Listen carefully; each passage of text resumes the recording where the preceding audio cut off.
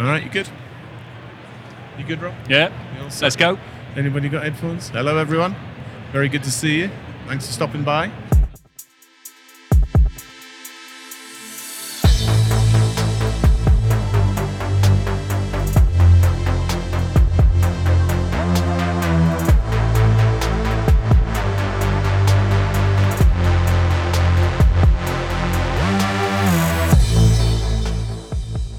So welcome to Cloud Realities, live at AWS reInvent 2022. It's a conversation show about what cloud-driven transformation really means for businesses and humans. I'm Dave Chapman, and as I said on the last show, unfortunately Shalki Azal, my normal co-host, is not with us at reInvent at the moment, but stepping into her shoes is the roving reporter Rob Kernahan. Rob, you good? Yes, all good. Good to be back. What have you been doing since we last did one of these things? So I have been squirreling around the event, trying to find the interesting themes, and they're starting to emerge. Right. We've had some great sessions with AWS as well around various things. So we start to see a pattern now. So we'll wait for tomorrow's keynotes as well and Thursday, but we can start to see, there's a definite drive towards a particular change that AWS is shaping up for. Amazing. Look forward to hearing about that a bit later in the show. Cool. And how's the jet lag fogginess? It's still there, I think. Yeah. The haze is lifting, though. It is coming up. I think you are looking brighter. Slightly peakier now this afternoon. Your eyes are less bloodshot than they were this morning. And joining us for this conversation today, I'm delighted to say we've got Phil Le-Brun, Enterprise Strategist from AWS. Welcome, Phil. How are you doing? Thank you. Yeah, fantastic. Apart from my feet and my head, my eyes. What? Let me just check your shoes. Oh, you've got sensible shoes on?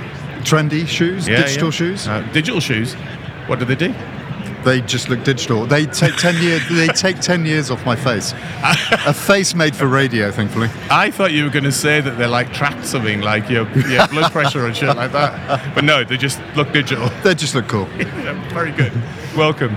And how are you finding reInvent this year so far? Good. I mean, it's good to be back to normal. Last year. Well, we were just saying it feels like yesterday. Yeah, I mean, it was nice and intimate, but this is back to the full-on craziness, which is reInvent. It really is. And I've heard, I don't know what the number is, but I've heard anywhere between 40,000 and 80,000. Yeah, I heard about 60, 65,000. Yeah, it's like bang in the middle, yeah. But yeah, it was 20 last year, wasn't it? So it's very sizable and noticeable. But it's ridiculous. Given how many people are here, it's amazing how many people you bump into. So, oh God, I haven't seen you for years. That is really true. And I think the dangerous bit is when you get stuck at a bar somewhere and then waves of people that you know end up coming through the bar. And it's like, that becomes very difficult to leave. Oh, so that's your the excuse. Anyway. Yeah, exactly. Yeah. Good, I'm glad we've all cleared up that. Right. Okay, so today we're going to talk about what is actually an emergent theme, I think, in the conference, and is actually one of the biggest challenges that we've got in the industry today, which is about the talent crisis and most fundamentally about the whole subject of reskilling. So let's just start basically with some perspective on that, Phil.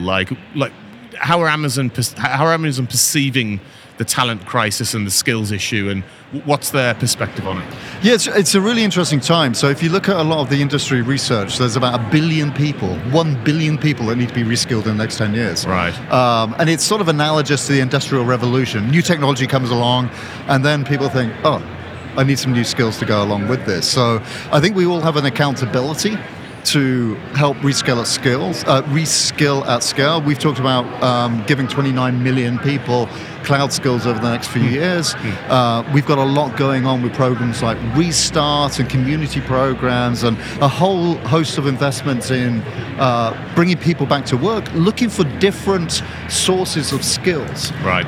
But it's become a really common topic with the C-suite. We talk a lot about digital transformation, and I think most folks now get what digital transformation looks like. But the big sticking point isn't technology. The technology is now there to do pretty much anything. It's how do I bring people along? Do I need to go and hire a unicorn, or even better, a herd of unicorns? Yeah, they're easy to find as well, herds of unicorns, of course. They are, yes. Yeah. Yes, we have a couple in the UK, new stock. Right. But you look for that. We need a data scientist that's transformed three companies globally with a GPA of 4. Yeah. good luck with that. Yeah, exactly. So in your mind, then, what's the process of reskilling, and how do you crack that problem? That part of the unicorn example you just given there is everybody wants experience, and when you're in an industry with technology that's actually only been around, like at best for about 10 years, there just isn't that many people that have been on that many journeys. Especially if you look at cloud adoption, and depending on who you read, we're like 30% of the world's workloads at this point, something like that. You're optimistic today. Yeah, I think it's been a long day. I'll bring a bit of pizzazz to this. We're throwing out pizzazz-based stats, but so let's just say it's 30%. But therefore, there hasn't been that many people gone through it, and there certainly hasn't been that many people who have gone through it and therefore are very experienced on multiple journeys. So how do you crack that problem? Like, if you're reskilling your existing people, how do you accelerate the maturity? It's a complex question. I think it starts with leadership. It was a long question. It was a very long question. Let me give you a short answer. Yes. No, it is I think it starts with leadership. It's really interesting. If you look at leadership, so if you acknowledge digital transformation's a team sport, it's not an IT thing. Yeah. It's about having skills in the right areas of the business to understand how to use technology, how to use data. 92% of data issues are still people, organization, and culture. Right. So if the leadership get that, then it becomes a whole lot easier. But if you look at boards of directors, between 6 and 13% of individuals at board of director level have enough technology knowledge to do their job, not to do a technology job. Yeah. About 25% of the C-suite, even within the CIO ranks, if you haven't come up through an app dev type route and you've run infrastructure or large contracts, you don't necessarily know what good looks like. So Right. Firstly, it's understanding what can you do? What's the art of the possible with technology? What are those skills you need? Secondly is you've got the people, typically you've got the people you need, they may not have the skills you need. So how do you create a learning environment? So this isn't about sending people on training courses. Yes, certifications are important, but 70 to 90% of learning is on the job. Right. So how do you give people that opportunity to experiment and learn in the workplace rather than just be seen as needing to perform? Right, and so what have you seen in terms of good practice then in other organizations, or perhaps in AWS itself, that sort of helps along that journey?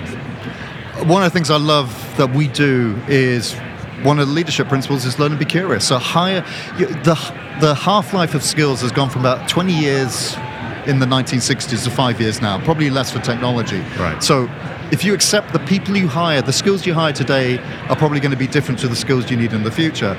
You need to hire people who want to learn, who want to be curious, who are asking those questions. That sort of childhood mentality we used to have. Why is the sky blue? Yeah. No one ever answered that question for me, which really annoyed me. But asking those sort of questions. Is it to do with the brain? I don't know. It's actually to do with clouds. Aye, look at that. So what you did there. Or the cloud, the AWS cloud. First, some of that is about hiring people who want to learn, creating an environment which encourages learning, which doesn't necessarily say, hey, you're a leader, you must have the right answer. I see this a lot in AWS. Good leaders say, I don't know. Can you explain that? Why do we do it that way? Well, it talks about quite a lot of leadership change, I think, where like leaders in certain organizations, say, let's say more traditional organizations, who are used to, say, leading from the front, and having to have the answer and then, in inverted commas, inspire the troops, versus a leader that's kind of in a more supportive leadership position, whose job is to create a safe space, to allow the sort of exploration and play. I like the word play, and play, and it's a bit of a cliche now, but the whole sort of failure and iteration element of development and learning. And what's going on there, do you think, in terms of it, when you look at leaders across organizations? Do you see many sort of making the shift from the inspirational leader to the supportive leader? Because actually it takes quite a lot of courage to go on that journey, I think. It does. I think we're seeing it more, and during COVID, that was an accelerator. Very much so, yeah. Less of the who's sitting outside my office door, who's bumped into me in the corridor, a democratization of access to leaders. Yeah. more skip-level communications, more... I don't think you lose the inspiration piece. I still think having that sense of purpose is critical. It's like the old story when JFK went to NASA in 1962 and saw the janitor. If that janitor was in most organizations and was asked, what do you do?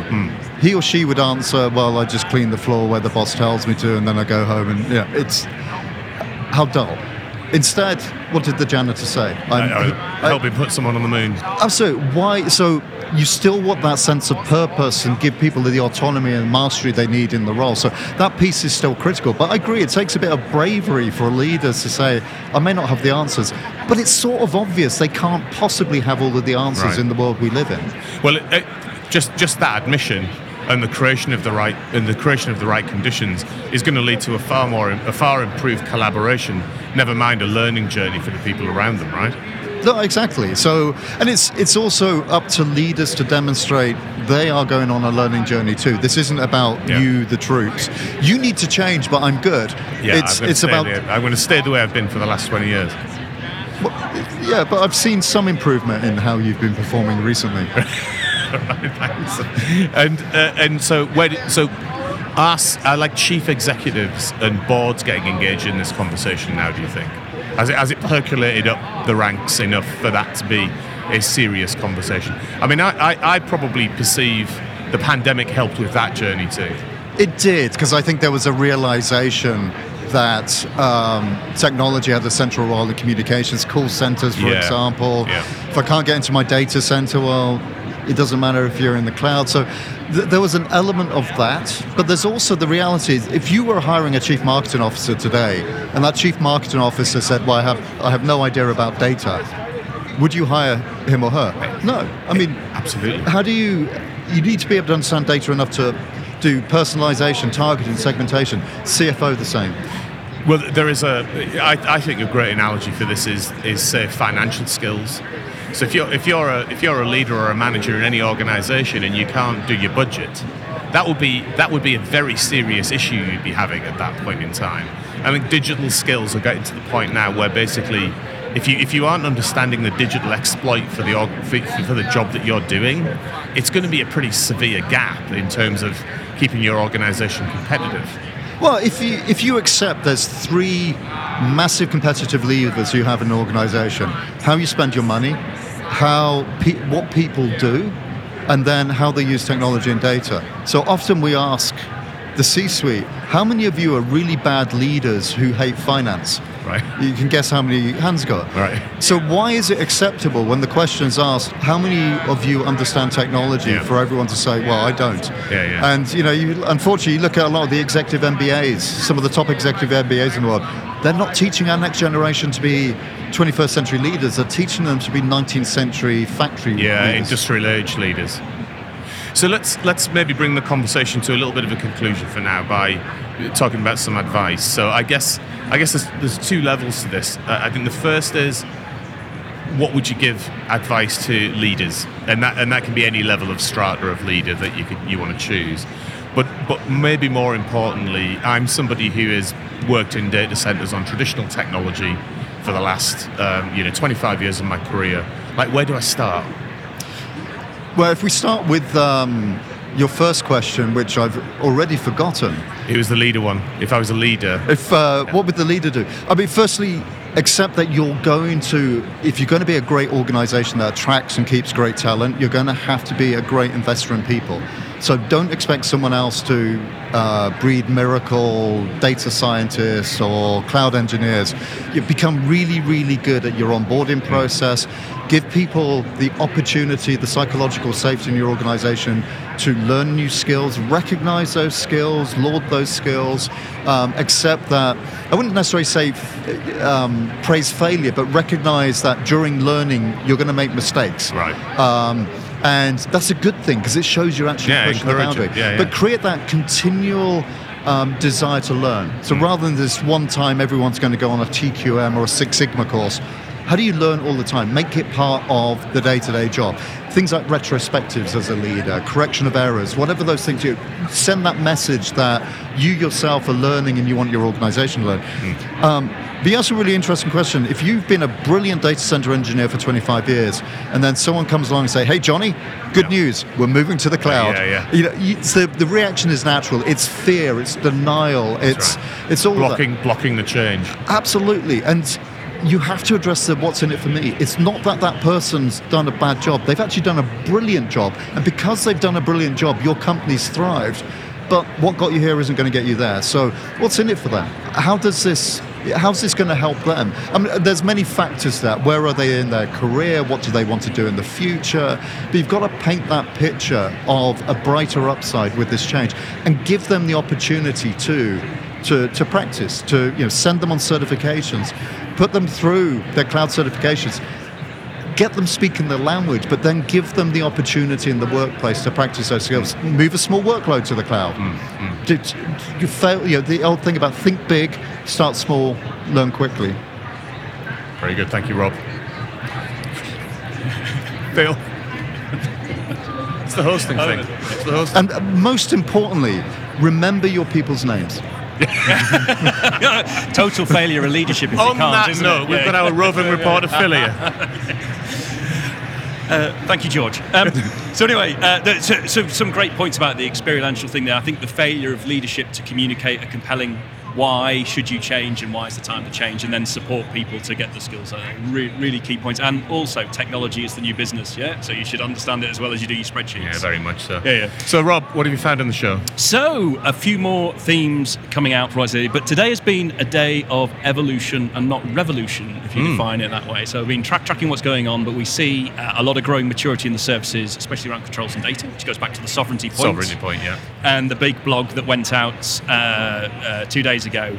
There have been some quite exciting things that came out around Just Walk Out technology by Amazon, so the Amazon Go type thing. Oh, yeah. Yeah, so the whole computer vision, sensor data, frictionless shopping. Yeah, the idea of walking in and coming out without going through the checkout. So that zero touch. And I think if you've ever done it, it is a bit scary the first time you go in, but hey, it is very convenient. It's run through a series of cameras, right? Like hundreds of cameras installed in the shop, I think, isn't it? Yeah, you scan as you go in, they know who you are, they've identified you, they track you around, they watch you. So it is very good. In fact, it's been deployed in the UK and in sports stadiums in the US, where you get high volume crowds in at particular times. And actually, there was one stat, it's very impressive, sales went up by 3 times in one store because they went frictionless. So if you think about that from a retail perspective, how often have you turned up a store, seen a big queue and thought, no, but if you can walk in and come out, then that's better sales. And to dig into that a little bit, and it might be that you haven't got the data, which is fair enough, but was that people spending 3 times as much? No, or was it a higher volume of traffic? Higher footfall.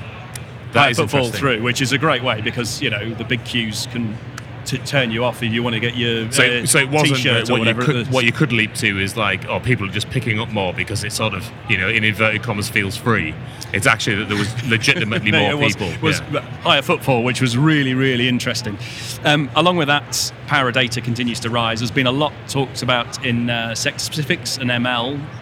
One really interesting one was AWS supply chain. So post-COVID, when your supply chain got all wibbly-wobbly and you didn't know what was going on, the ability to create a supply chain data lake connected to your SAP system, get visibility, you can drive operational excellence, you can react to the differing things that are going on within that. And what's the release around that? Is that like a specific coordinated platform and tool set? Yeah, so you connects everything together, brings your data together, gives you visibility of what's going on, one place, the truth. If you go to many organizations that have this type of architecture, it can be a bit like an explosion in a spaghetti factory. When you try and sort it out, where's my data, how do I get at it? This is a way of getting visibility of that data really quickly and being able to adapt your supply chain so you don't get dead stock in warehouses and things like this. So that was quite cool.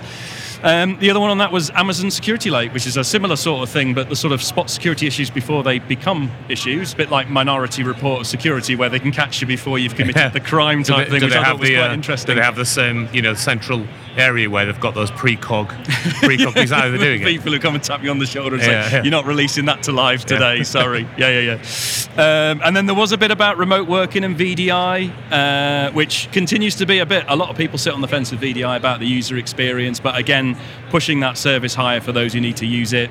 Good use case around connecting to HPC, which is rising as well on high performance compute. But the VDI point, is that the same service that's been there for quite some time now, kind of repositioned, or is it like a functionally uplifted service? So, a bit of functional uplift and more ways to connect. And better performance model around it. So we have to wait and see how that actually performs in live, because it always splits the audience VDI. So, it does. But there was some good announcements about that earlier as well. Interesting. Thanks, Rob. Phil, what are your observations of the show so far? Any big themes sticking out for you? I am still annoyed that most hotel rooms don't have coffee. Yeah. I mean, what is going on? I mean, is it inflationary pressure? I can get a tequila at 2 o'clock in the morning. I can't get a cappuccino. It is problematic, that I agree. I've struggled to find a coffee on the show floor, because we're here working on this, and you have to go out for quite a big walk to get a coffee. Oh, we've got a really nice barista upstairs. Did you get personal access to that? I've got personal access, yes. Look at that. You're flaunting your perks. You weren't invited here to flaunt your perks. But I agree, there's a lot of evolutionary change, which is good, because I think there's still, if you go back to data, there's still a lot of fundamental issues with businesses getting value from the data they have. How do we make the technology even easier to get rid of any perceived technology barriers, so you can really focus on things like QuickSight Q? I mean, think natural language querying of data. Yeah, amazing. You've taken, like your Amazon Go example, how do you take the friction out of business intelligence? I know, and it means that the technology becomes more accessible to those who are picking up the skills, but it makes it easy to interact. And when you get that business curiosity and they're able to interact with the technology directly, you get more powerful results. So these are all good abstraction steps that just make it easier to get value. All right. Very good. Thanks, Rob. No problem. Setting a bar here for next time, do you think? Maybe. We'll see. Or You'll have to judge me by the end of the week. It's going to dwindle through the week, do you reckon? As the enthusiasm runs down. We'll see. It's a long way to go yet. Well, thanks very much, man. And look, Phil, we like to end each show by asking people about what they're most excited to do next. What are you most excited to do next, man? I hate to say go home, because it will be nice to see my wife. That could again. be misheard. That could be. Yeah, but it's no. I love being here. My feet are sore already, and it's only day 1, day 2. What day is it? It's actually day 1. This is like, there was build day yesterday, pretty much, with a bit of a keynote in the evening. So this is day 1, unbelievably. No, I'm looking forward to the to Swami's keynote. Yeah, tomorrow. Yeah. That's always really interesting. Particularly last year, we saw a lot of democratization of access to machine learning, going back to education. Right. How do you put the power of technology into the hands of people who aren't traditionally technologists? Things like Amazon SageMaker Canvas. I think we're going to see more and more of that over time. So I'm really interested to see what he's cooking up. Right. No previews. We had any previews? I'd have to shoot you. Yeah, exactly. You probably don't want that. But no previews. Not on the expo floor anyway. Yeah, no, that would be violent. But look, thanks a lot for your time. It's always a pleasure to talk to you, Phil, and get your insights. So thanks very much indeed. Good to see you. Rob, always a pleasure. Thank you very much. I look forward to tomorrow's trends. See you tomorrow. Yeah, you will indeed. All right, so we're all on LinkedIn. Do feel free to connect to us, and we'll see you back in the Reinvent Reality next time. Thank you very much.